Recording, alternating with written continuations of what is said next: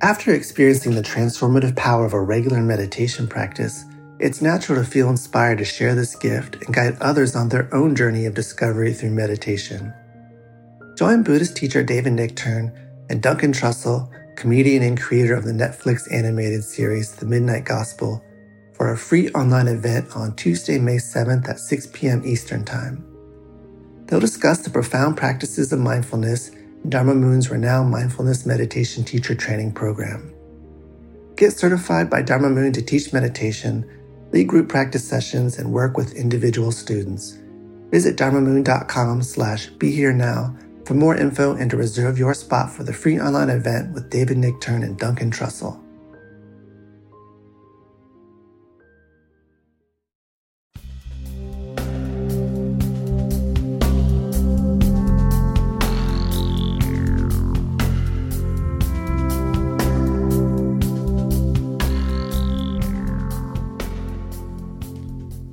Mind rolling. We're back.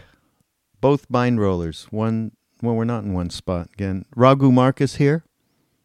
Raghu's in Asheville, North Carolina. I'm in New York City. David Silver is my name. Please remember that. Of course, of course. I'm insecure, Just remember our names. Aha! Welcome to Mind Rollers. Mind rolling. David told me it's this week is Dylan's birthday week. 72. Which is scary, really. Geez, 72. Wow. Yeah. I mean, he still seems to me to be, well, not really. But, his music is so amazing that we're just starting off by talking about him, because why not? Bob Dylan, Robert Zimmerman from Hibbings, Minnesota. Well, we've said in the past that he has been somebody who helped us, let's say, come to the light. Not really. It's true, but it sounds too much, because it's sort of like, for me, it was just, I I actually wasn't a huge fan of his folk music type thing. Blowing in the Wind and all of that. I knew it was great, and it was great, and it made me feel something that I felt already inside about hating government and the war. But it was when he started to rock and roll at Newport. And when was it, Raghu? 65 or 60? Yeah. 65 into 6, yeah. Yeah, it's when he got that rock band, that amazing rock band. And he played with the band, too, with Robbie Robertson. But he also played with those great players, Mike Bloomfield and all those guys. He was phenomenal then. He wasn't just sort of significant. He was phenomenal. But the truth is, when we first started listening to him, and he was reflecting, the pain that we were all feeling in the culture. And, I was being a little too swift on the light thing, because there was no light. But that's typical of your whole thing. Well, but, I don't want to be too dramatic. It was just that, okay, God darn, there's somebody else out there who gives a shit. Absolutely. And, is talking about things from a perspective that made sense in terms of, we can't handle this anymore. Let us be free of all this stuff. And then when he started rocking out, then he was able to really, that message got broadened in a big way, and way more visceral, for sure. Yeah, it was more part of the sort of fire of the times and the Stones and the Beatles by that time. But at the beginning, you're right. It was Bob Dylan. It was civil rights. It was like you were listening to Bob Dylan, and you were also looking at Martin Luther King Jr. and everyone else. So, you're right. He was a real, I don't think he wanted to be. I really don't. He was unconsciously that. He was just a great artist who felt the zeitgeist. I don't think he would ever say, I was a protest singer, he never does. No, he's very, he doesn't. as we know, he's very enigmatic. Like all interesting beings, he's very enigmatic. But at that time, you're right, Raghu, it just resonated so heavily when you listen to, whatever it was, Well, blowing in the wind, Yeah. I was in a Charlie Chaplin movie once, and that was about living in Israel, okay? And I lived in a kibbutz. And, this is right at that time when Dylan was blowing up. And my job was in a furniture factory, and every day I'd have to go in there. Of course, I'd smoke a ton of hash, about 4 o'clock in the morning to get to the factory at 5, and then sand a piece of wood. It was a Danish furniture factory in northern Israel by Haifa, which made it easy to get that hash from the Arabs in Haifa. And I used to sand the same piece of Danish backing every day, hundreds and hundreds of pieces, same thing day after day. But they'd pipe in music, and I remember in their little playlist, Maggie's Farm it played all the time.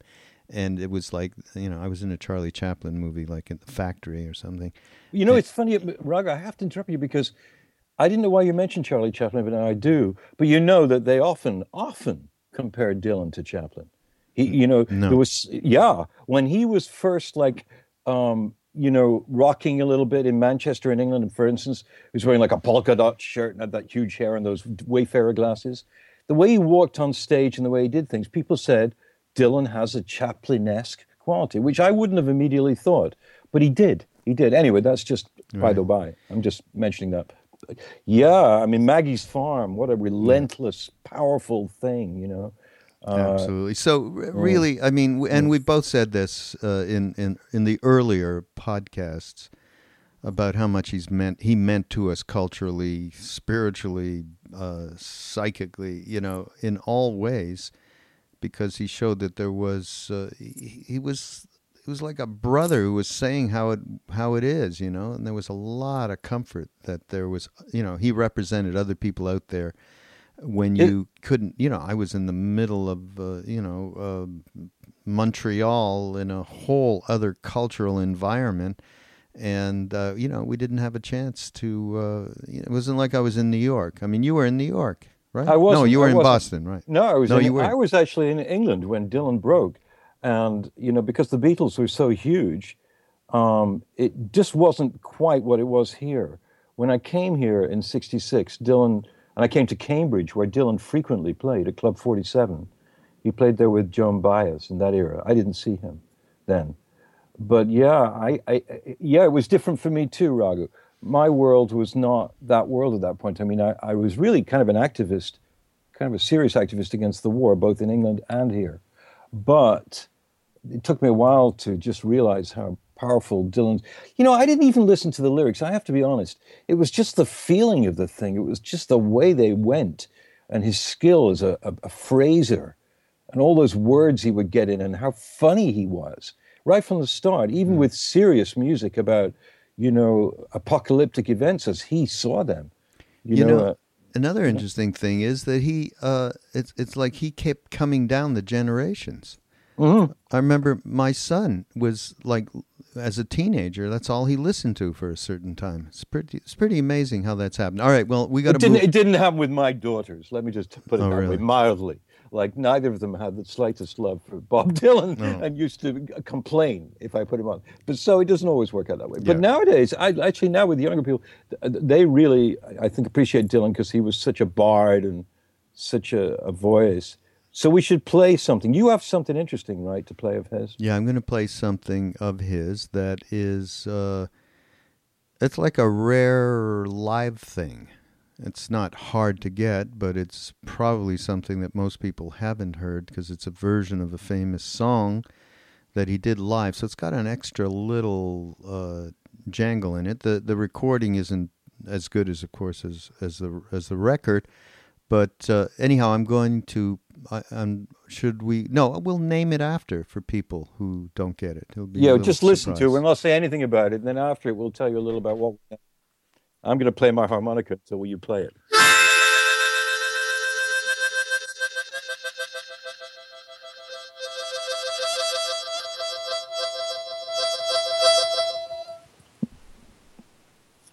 Bob Dylan. That's not Bob Dylan. Here is Bob Dylan.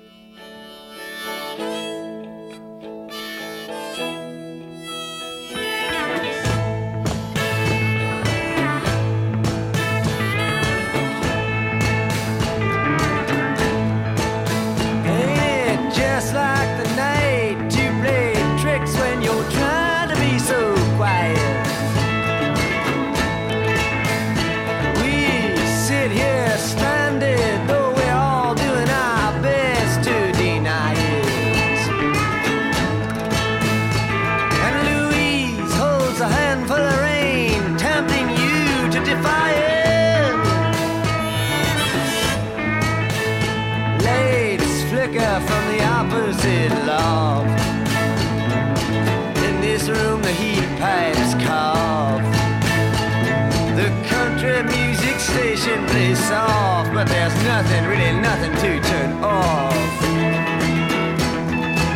Just Louise and her lover so entwined, and these visions of Johanna that conquer my mind.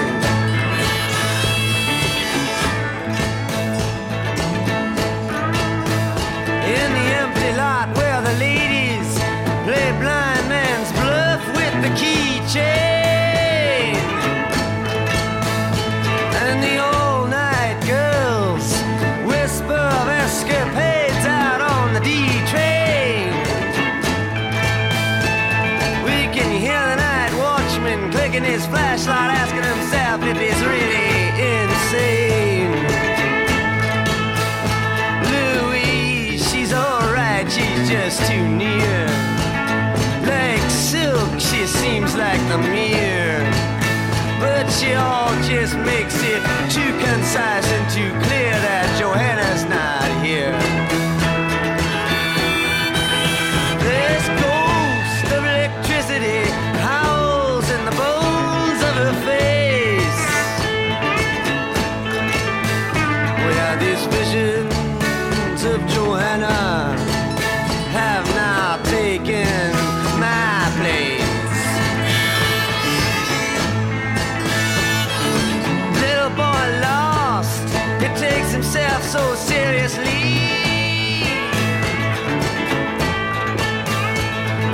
Boasts of his misery, he likes to live dangerously.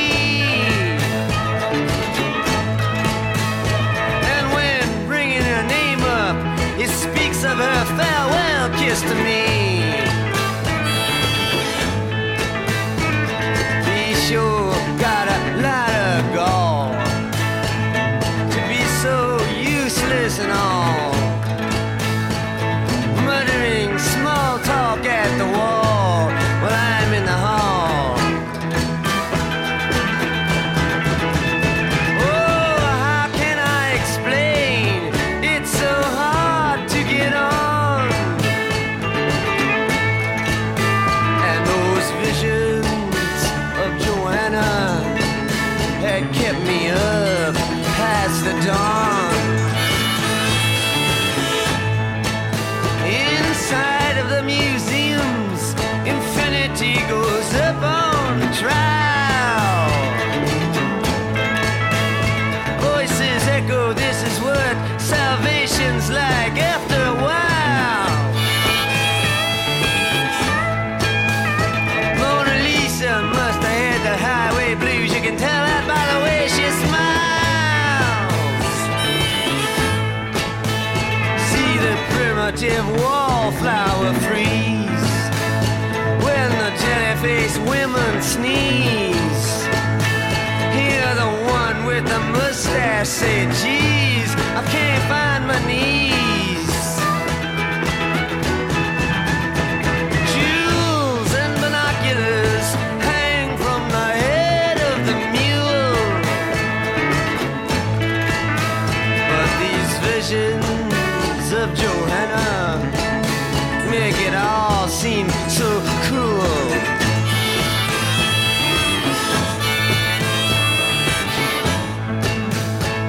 The fiddler now plays for the countess who's pretending to care for him. He says, name me someone that's not a parasite, and I'll say a prayer for him. But like Louise says, you can't look at much, can you, man, as she herself prepares for him. Madonna, she still has not showed. We see the empty cage now corrode, where her cape of the stage once had flowed. The peddler, he steps to the road. Everything's gone which was old. He examines the nightingale's code, still written on the fish truck that loads. My conscience explodes.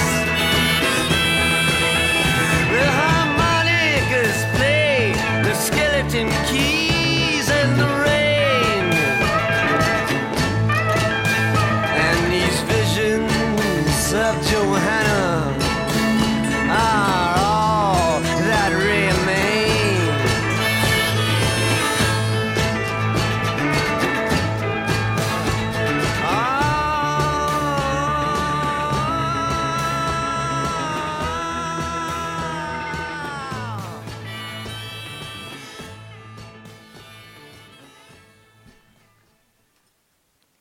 Okay, so that's called Visions of Johanna. Remember that? Yeah, Blonde on Blonde, my favorite album actually of his, and many other people's too. When he not only matured as a rocker, but he became so lyrical and beautiful. The music was incredibly sort of hypnotic. Visions of Johanna was a really long track, at least 6, 7, maybe 9 minutes. I don't know. Well, the original track was this on this live version. He actually did a short just over 6 minutes. It's just captivating music. There's not to talk about it almost reduces it. It's so wonderful. Happy birthday, Bob. That's our happy birthday part of our Happy Birthday Bob Dylan special podcast. Thank you. All right. What you had some other stuff on that mind of yours. What is it? Oh, well, you know, I was just thinking about Bob Dylan and those days, and we've received, Raghu, as you very well know, a bunch of letters, emails, apart from other things, comments on the Mind Rolling podcast website. Received a lot of emails from people being very enthusiastic about listening to information from us, remembrances, ideas, fantasies, whatever, about those times when what is happening now in many ways was started and initiated, if not completed, of course. But certainly in terms of social activism, certainly in terms of the place of music, there's a lot of similarities. But some of the things that we take for granted, people who just weren't born then, like to hear about. Not out of any kind of reverence, but more out of resonance. They know, they sense what it is. They know what it is. So when we go into details about it, it's really amazingly interesting for people. And more interesting for them than it is for us, probably. But so what are the things that are most come to my mind is how, for me, music was the sort of stimulator. It was a diving board. It was a springboard into a different reality. With Dylan and the Dead and the Byrds and Buffalo Springfield, and the Beatles, Stones. This was overwhelming. There were literally hundreds of bands that were all moving us, shifting us into another place. What I'm interested in is how that shift then suddenly, combined with psychedelics and then with politics and then with forms of stabs at spiritual pursuit, if you like. And that it all seemed so serendipitous to me at the time. But now looking back, so many millions of people had this experience of proceeding from just that sort of rebelliousness to psychedeliousness to spiritualness. And a lot of people had the same books that they read without knowing each other. And not everybody found gurus, but everybody knew about the gurus. And it was a development. Now, it's something very much evolved, and in some ways is actually evolved, it's progressed. And in other ways, people who are doing yoga now and are involved in social activism and the food chain and everything else, they're very interested in what was going on then that made this all sort of sprout, that made it jump out of the cultural and political and social and spiritual atmosphere right into our faces, and we were all affected by it. What was it? And what it was I don't know. It was a miracle, I think. I don't know either. I mean, it seemed to flow in and out of each of the things that you've mentioned so seamlessly. The music fit with the psychedelic drugs. the psychedelic drugs led to the only way you could understand outside of your senses what the East was bringing. So it really all fit together like a glove. And you know what? To me, it ain't no different today, and it's just, there's some nostalgic thing. Certainly you get, a Dylan from that time. I mean, it's a masterful thing. The guy's a genius from back then. But I don't think it's any different today. I really don't. I think people are I think music is still a huge thing for people.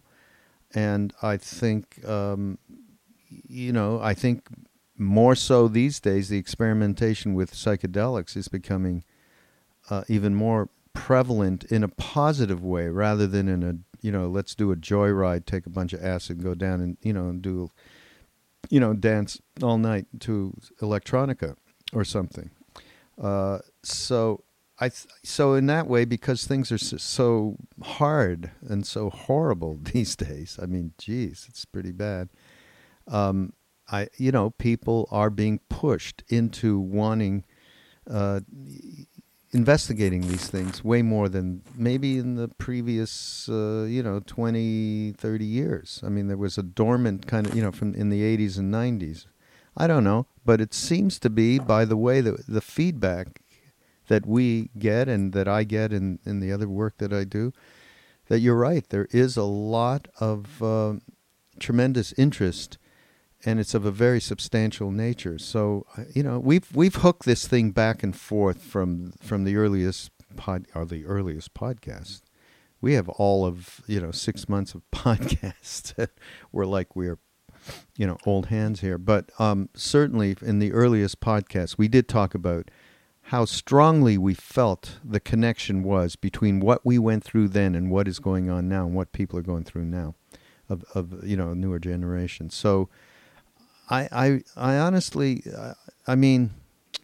maybe it's because before the 60s and all of what happened with music, psychedelia, and Eastern spirituality, aside from the beats, it was pretty much of a deep hole of Eisenhower era stuff, right? Yeah, absolutely. And it was a major exception for someone to, for instance, even talk about Buddhism or travel to Tibet or anything like that, because all you have to do is watch Mad Men.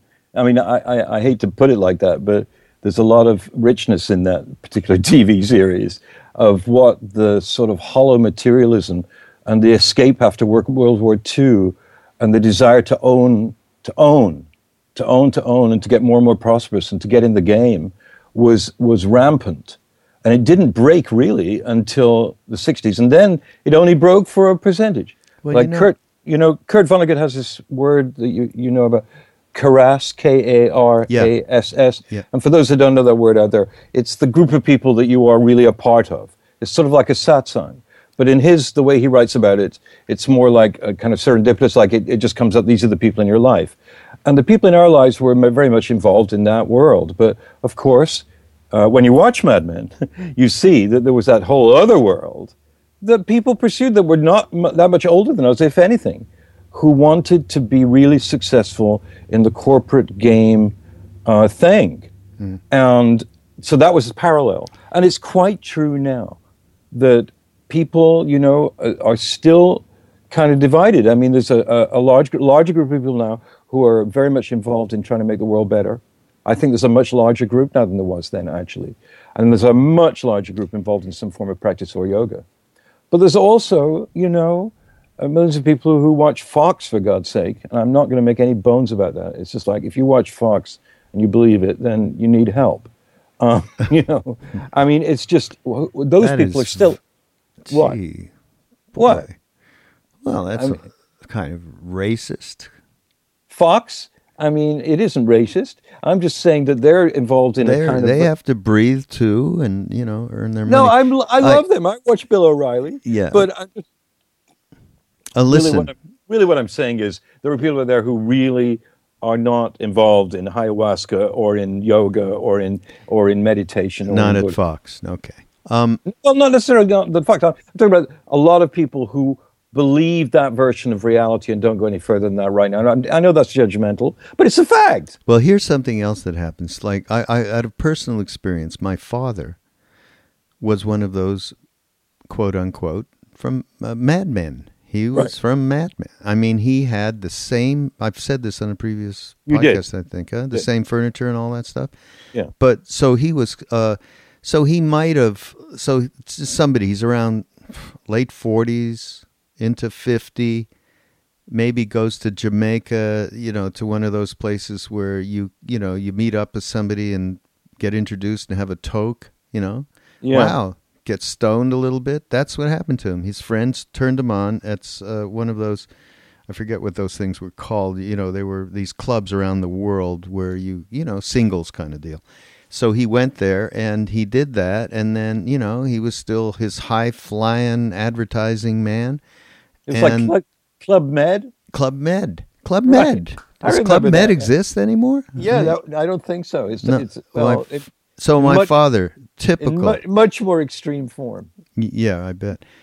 So he's an ad man, he's a Club Med man, and a World War II bomber pilot, and thought he wasn't afraid to die. Never had dreams because, he had wiped out that whole war episode. So here he was, okay, and he's around 50, and I'm in my early 20s or something, mid-40s, late 40s, whatever he was. And I go off to India with my brother, and again, something else we've told before is my father actually followed us to India, and there's his conversion. I mean, he smoked a little bit of pot, so there wasn't really any psychedelics. Music, he wasn't into it. I mean, he was pre that zeitgeist. I mean, in other words, if you weren't between I'd say 14 and 28 in 1965, you weren't at the heart of it because your conditioning was very different. It really was. I mean, my brother, who was 10 years older than me, was a huge modern jazz fan. And by the time the Beatles came, he really turned up his nose at that. He wasn't a British person that went, "Oh, I love the Beatles, they're God." It was just like, that's crap, I hate it. I like Jerry Mulligan and Charlie Parker. What the hell is that? That was the same as me. I didn't like the Beatles in the beginning. I liked Jerry Mulligan and Charlie Parker and John Coltrane. Well, so did I, but I was a little faster than you, as you know. No, but I was there. They were from Liverpool. My family was from bloody Liverpool, for God's sake. There was a lot to identify with. I really got the Beatles. But now that we're talking about it, when we had Philip Goldberg on this podcast, if you remember, the man who wrote American Veda, he tied in heavily the Beatles and George Harrison and so forth to the spiritual sort of quantum leaps that happened in America and in Europe and other places. And he was right, because we experienced the Beatles from being just a pop band, a good one, but growing through, transcendental meditation and then writing songs like, Across the Universe and all of that. I mean, we went with it and it was part of the thing. The difference for you, Raghu, and it is different, the difference is that you were, blessed in the sense that you and Ramdas and Katie and Ramesh and everybody, and Radha and Parvati and everybody went and met with, Maharaji, and therefore had a direct experience of spiritual transmission. Others, like myself, had various different miscellaneous kinds of that, but we weren't, for some reason, karmically, we weren't there with you guys. And I consider it a personal, affront that I wasn't, but also an amazing blessing that I ever met any one of you. So, I mean, there were very different kinds of reaching any kind of deeper or wider awareness. And it's pretty amazing that you were drawn to, India and then the hills and then all of that incredible experience with Maharaji. Oh, it was just I'm just reflecting as you're speaking. I'm going, geez, I have no idea how any of that happened myself.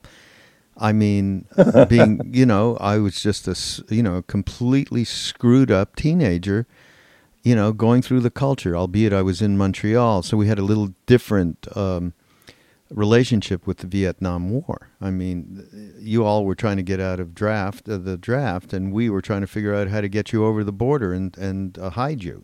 So that But basically, we were in the same mix, even though we were in Canada, and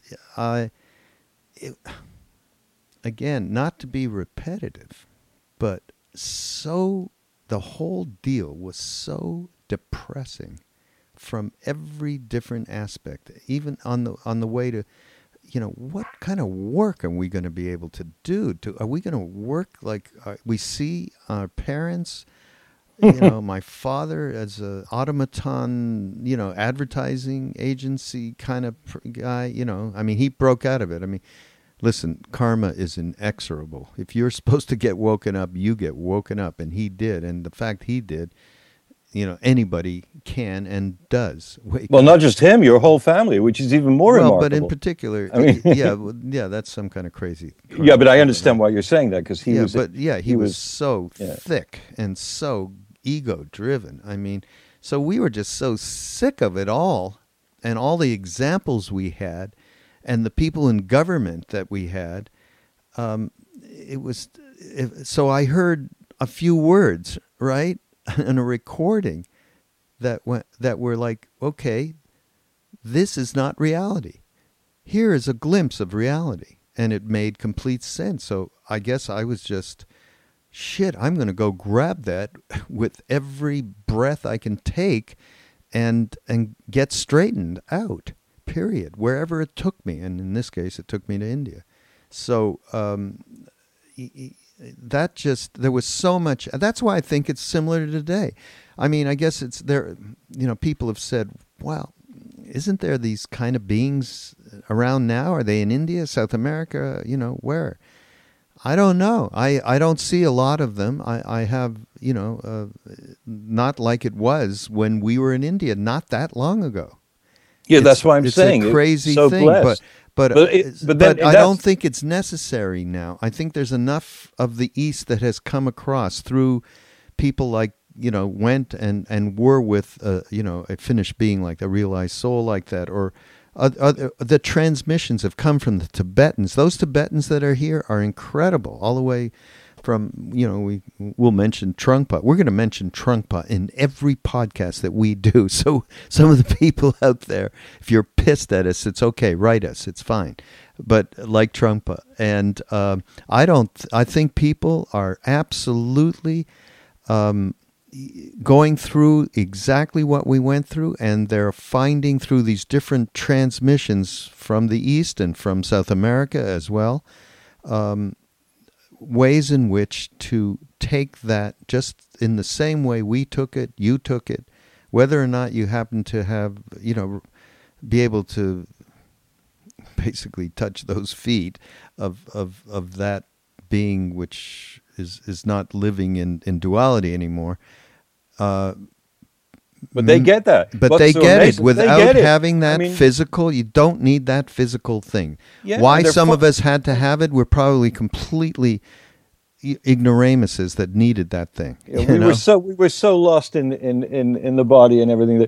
But now so many people we've met who are in their 20s and their teens, heavens, who know about devotional yoga, who know about Buddhist practice, and are far more attentive to following that practice than I was. It was wacko time. There was so much going on, and it was amazing and incredibly enjoyable. I won't deny that. Just being involved in all that sort of explosive stuff that was going on in the 60s and early 70s.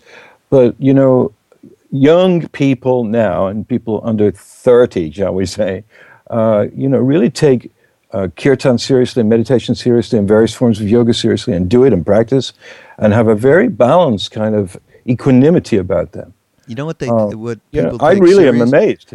I think people take seriously that it's time to take action as well, coming from the right place, coming from a compassionate place. That I see so many people that are involved. Now, I'll mention Social Venture Network. I think we've mentioned that before, and we're going to delve into that more in future podcasts around social action. But I really do. People are doing positive things from the right place, not from the place of, doing it from your ego and causing cause and effect, in just a different way. So I think a lot of that's happening too, not just substantially interested in practices that will balance their lives, but taking what they're learning and doing something about it, whether it be through the environment or through whatever. So many people. You see it all over Facebook. All over Facebook, all over the internet. I mean, it's basically younger, but more youth than older people that have been involved in this drone controversy. It's been going on for a couple of years now. And it's interesting that, President Obama yesterday, as this happens, gave a speech saying that he wanted to pull back on the drones and give them different jurisdictions. I don't know what he's actually going to do, but I'm convinced that one of the reasons he spoke about that was because of the huge, massive amount of stuff that's come from basically his base, the progressive wing of his base, saying we can't allow drones to govern the planet. We can't allow police precincts to have drones in America and all of this. And it goes on every day and it's all the time and it's relentless. And there he is giving a speech yesterday which was almost entirely about we have to change the way we're dealing with the drones. Now, you can be skeptical and say, well, that's all words, it's rhetorical, it means nothing. I'm not sure about that. I think that he has to abide by certain forces that are coming at him from his own political base. So I've been aware of a lot of that stuff, the Monsanto thing and everything, the GMO thing, made a lot more aware by people who are doing something about it. If it's collecting signatures, it's one thing. If it's writing articles, if it's going to Congress and speaking, Yeah. It's incredibly powerful. And the internet has really made it happen. Yeah. Because what were people supposed to do before? Go in the street and shout? That's what we did. We went in the street and yelled as loud as possible so people would catch it on a 16 millimeter film camera and it would go on the nightly news, the only news we had.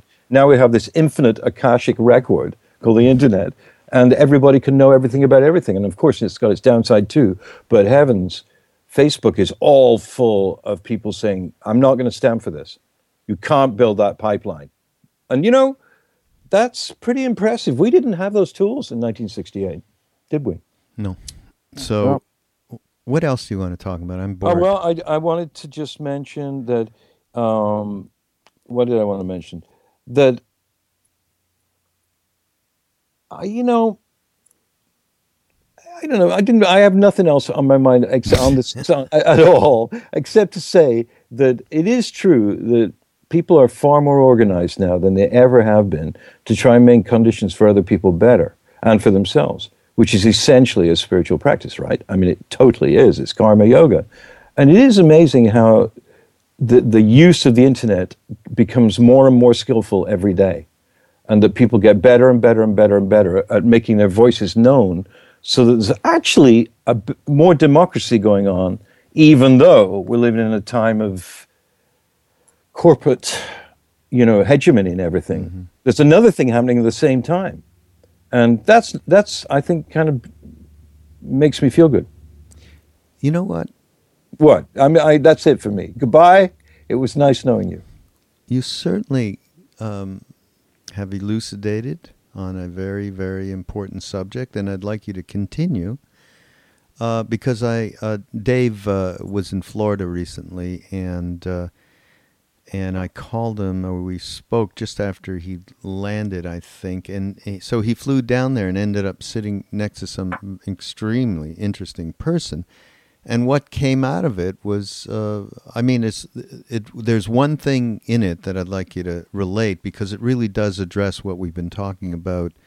And I thought it was just incredible, So can you, focusing around, what he did, looking into people's eyes, at that moment. Yeah. He was a law enforcement officer. He had been a highway patrol guy in New York and was in a fairly high position. And he was driving to the city when 9/11 happened. And then 6 months later, he stopped working on the pile and everything.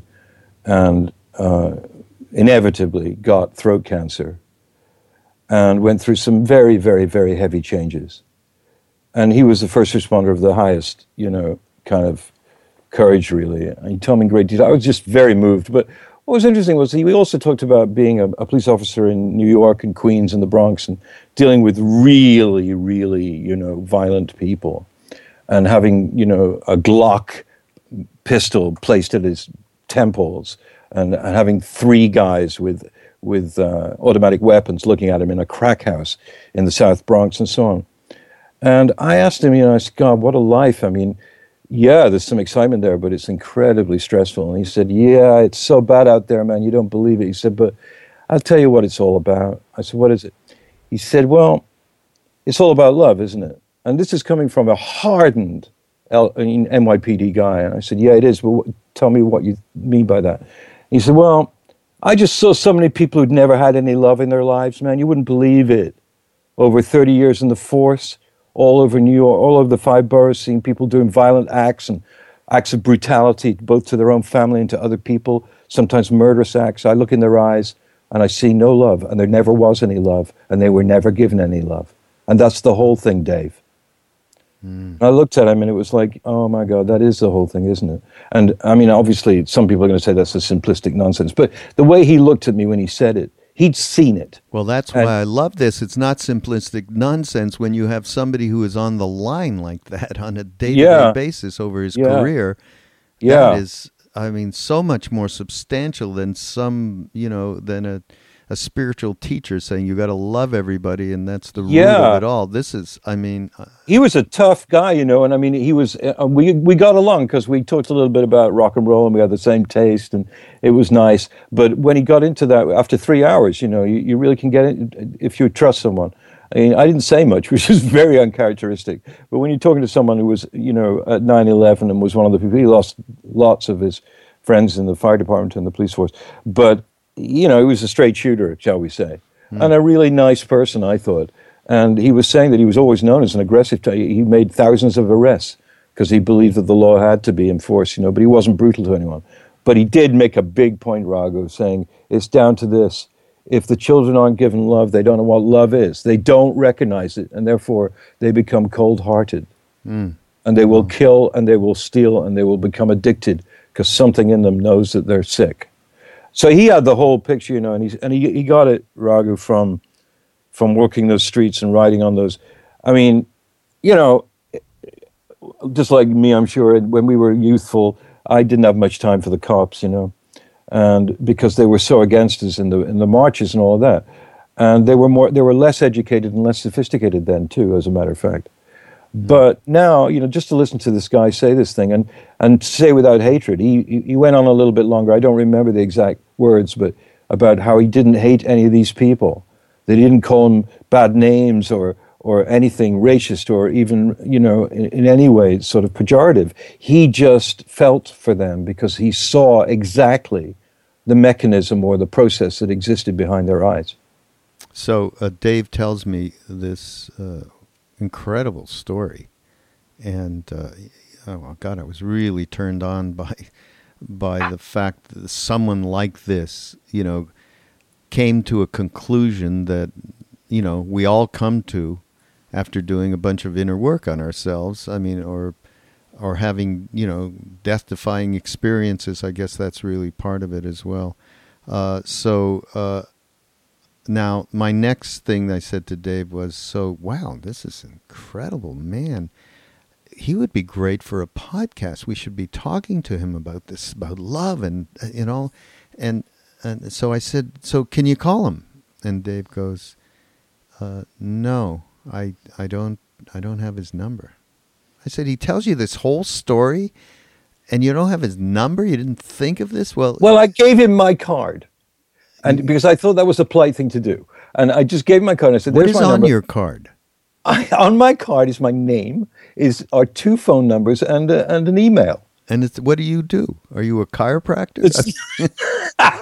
On my card, there's nothing. It's like space. It's like the void. It's a white card with nothing but letters on it. Well, can you tell our friends who are listening right now what you said to me when I said, no. Why didn't you get his number so you could call him? I'm not. No, because I'll get letters. No, I'm not going to make any comments about anybody. I just said that it was a little weird of me to ask him for his number. It just felt that way.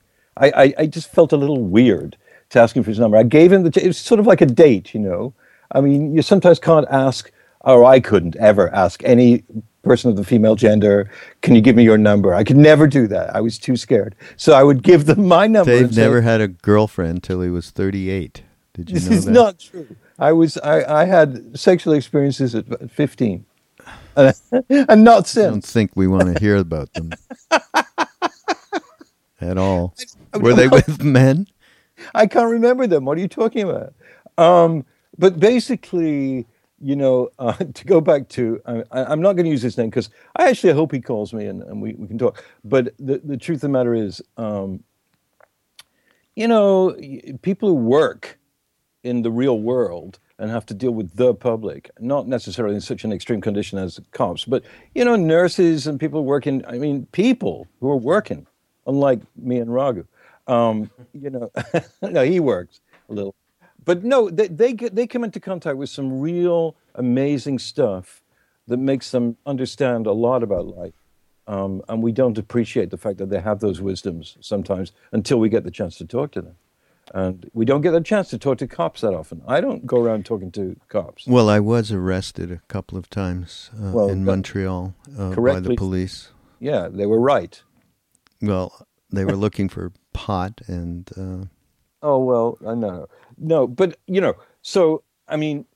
but it gets back to that simple maxim, doesn't it? That, you can go to all the analysis and therapy you want, but, many people on the spiritual path too will talk about how they had very, very abrasive childhoods. And it was almost destroyed their ability to function. And that then the 60s happened and there was a collective sigh of relief in the sense of there's more people out there who feel this way. And then there's this great music that goes with it as a soundtrack. And, and there's also, a lot of love and a lot of sex. I knew that. People tell me that. I didn't have it. But, it was an amazingly wonderful time. But to get back to the parallels, which is what I think we were talking about, it is just as much a joyous time for people now. Joyous? What do you mean joyous? Well, if they're in a practice, they can rise above the disgusting social and political pressures that are going on. While rising above it and not getting crazy, they can work in to the best of their ability to change things, but don't necessarily get suicidal about it because they're more balanced in their life. They're not taking as many crazy drugs and they're not living in a hippie society. And, they have to earn a living and they do go to yoga classes. So they have a more balanced approach to how to deal with some of the things that are very dangerous on the planet, particularly environmental and to do with war. Listen to this. I got something. I got something. Yeah, boy, please. yeah, because it speaks to what did you say? Joyous? Become more joyous, you just said, right? Well, well, that's enough. You're making fun of me. I'm not. All right. So I'm going to read something and I'll tell you what it is. All right. Generally speaking, the human species does make things a very big deal. Our problems are a big deal for us. So we need to make space for an attitude of honoring things completely, all the stuff of life, meaning, and at the same time not making them a big deal. It's a paradoxical idea, but holding these two attitudes simultaneously is the source of enormous joy. We hold a sense of respect toward all things, along with the ability to let go. So it's about not belittling things, but on the other hand, not fanning the fire until you have your own private World War III. Is that cool? Yeah, absolutely. Who run that? Do you want to take a guess? It's somebody we have been speaking of in recent podcasts. Of course, we speak about the same people because isn't it great we like the same people, Dave? Okay, it is. It's not Pema Chodron. It doesn't sound like her. It's Pema Chodron. I'm so smart, I know you are. I'm just wonderful. So it's quick on the uptake. It's from a new book. It's called How to Meditate: A Practical Guide to Making Friends with Your Mind. So I have to say to everybody out there, I have I got a couple of extra copies from the publisher because in my other life they want me to help get the word out about it. And so if David, if there's in all seriousness, and we haven't mentioned Audible or Amazon or anything. We're going to mention it right now, okay? But I do want to say that in terms of just practical information about how to get yourself just a little bit extracted from the daily suck up, okay? This book, and I haven't thoroughly read it, but I've read different parts of it. That part I read is about halfway through. This book really is amazing. I mean, we love this teacher. I mean, she's fantastic. She is. Dave put up a picture of her with President Obama the other day, actually. She was, and she, here we go again. She's a student of Chogyam Trungpa Rinpoche. So, I guess there's something in that lineage that seems to be able to, in a very plain-spoken way, address issues that can help us without esoteric type teaching. So how to meditate, it's Pema Chodron, and you can get, I don't know if it's, I bet she has a lot of stuff that's on Audible. If you go audible.com/trial or just go through mindrollingpodcast.com and go through that banner, you can get a free sign up, and we get a few shekels for encouraging to do so.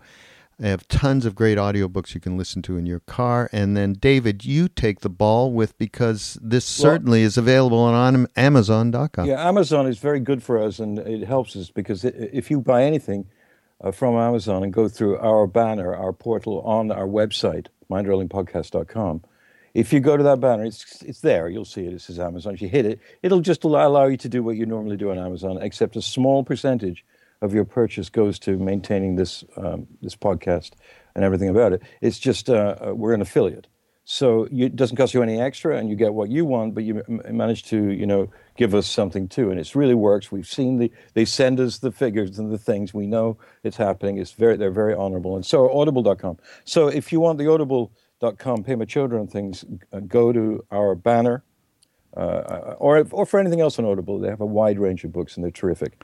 But Amazon, pants. You can buy pants there. You can buy anything. Yeah. So, but I mean, Amazon, obviously, if you want to get a new watch or I don't know, note paper, whatever it is, right through to books. And I don't know what it is either, because you seem to spend your whole income every month at Amazon. I mean, yeah, and it's unfortunate that I can't. But you know what? It's true though that when I go to Amazon or when you go to Amazon, we don't benefit from this. They don't give us that money from our own purchases, which is crazy. They should. What's the difference? Should, yeah, but in other words, I guess they think we're not buyers. We're just us. But anyway, it helps. So please do that, and you'll. Or you can get a T-shirt because we now have T-shirts. Everybody. Yeah. Did you get your T-shirt, Dave? I didn't. What I got the mug. We gave you a mug. Maybe. No, you give me a mug. Next time come see, you didn't send me one. I'm going to get it from the place. I want the maroon one, which was my idea, by the way. Maroon. How come you haven't gotten a T-shirt? Because you didn't send it to me. No, well, you didn't send the money. You got to send the money. Yeah. I have to pay for. Oh, all right. I'll send the money. It's well worth it. I paid for the T-shirts. You got to buy one. Yeah, but those of you who like us out there, all of you. When you want to buy something, either a T-shirt or a mug or anything on Amazon or Audible.com, it really helps us, and you can donate too if you want to, if you have that kind of discretionary income, which few do. But we totally appreciate that whole thing. It's important to us. And what else were we going to? Pema Chodron. She is well worth every imaginable amount of time to read her, because when you're reading her, she just simply knocks you out of sleepiness, is the way I put it. She's got such a great style. Just you want to listen, here's a chapter heading, Drop the Story and Find the Feeling. How cool is that? Yes.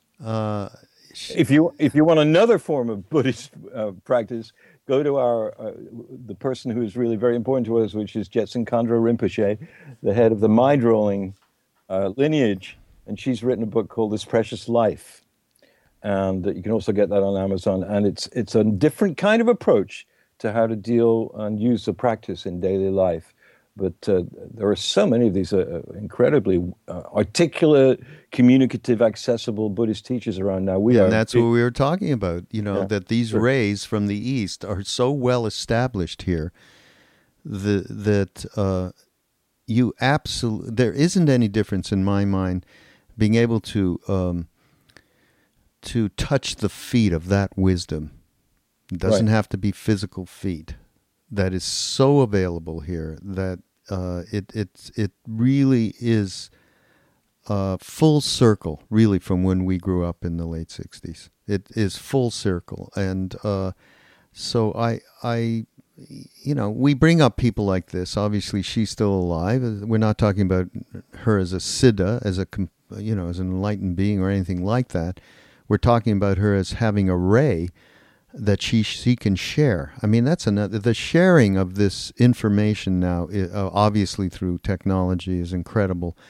But what's even more so when you speak of the Tibetans, and you guys know how much David and I mean, we are very much into the Tibetans, the Rinpoches, and so on. What happened, when China went in and did what they did, and His Holiness had to leave in 59, and since that time is extraordinary how awful it has been, and what is happening right now to the Tibetans in Tibet, and you can't even mention his name, is so horrible. And then look what's happened here, how strongly it has taken birth, Tibetan Buddhism in America. I mean, it's just a quite wonderful phenomenon.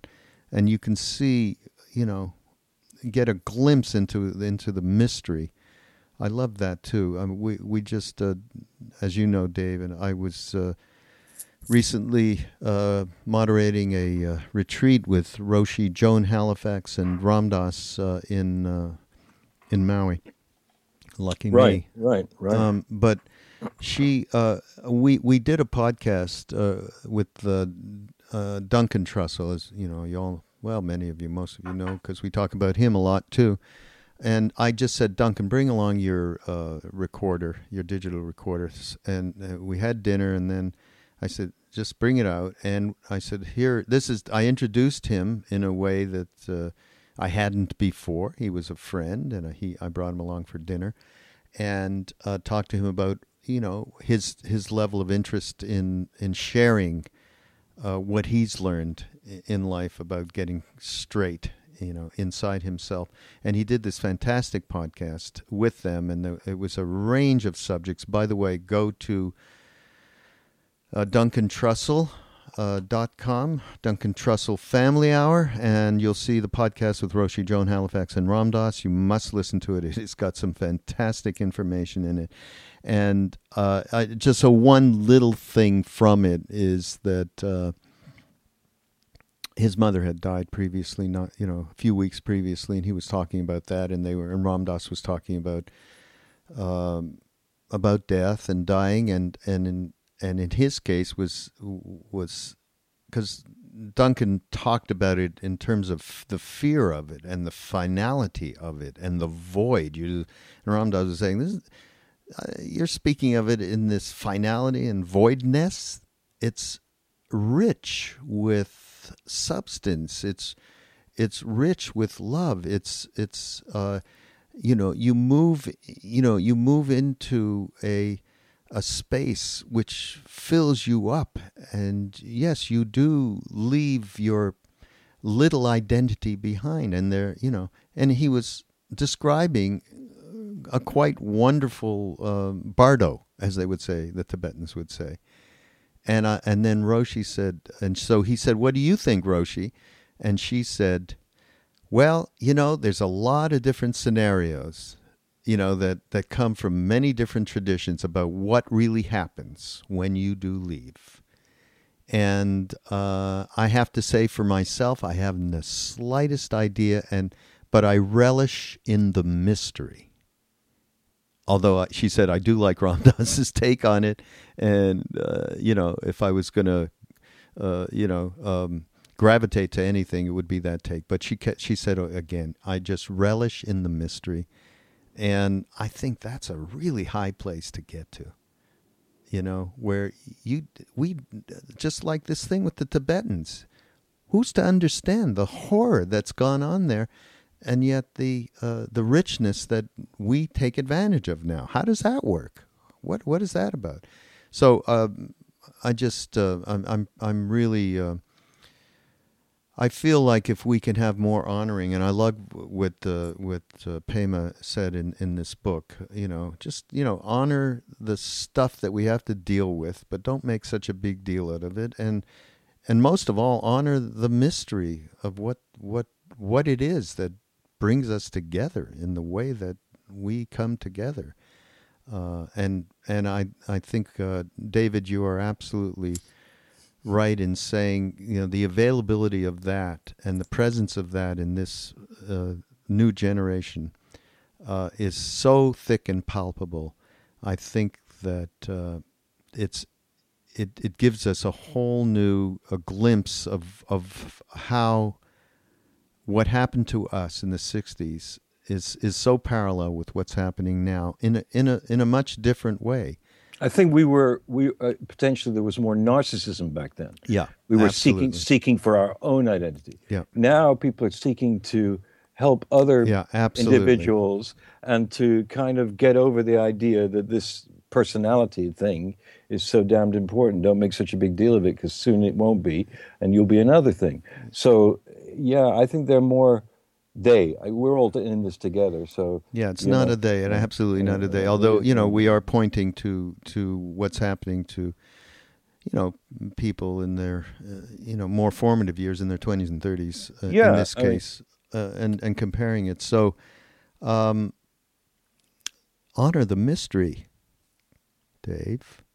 Yeah, if you want to read a book that will make all of this feel different, read Jed McKenna's Theory of Everything. Oh yeah, you told me about it. I haven't gotten it yet. I've just finished it, and it's I'm not going to say anything about it.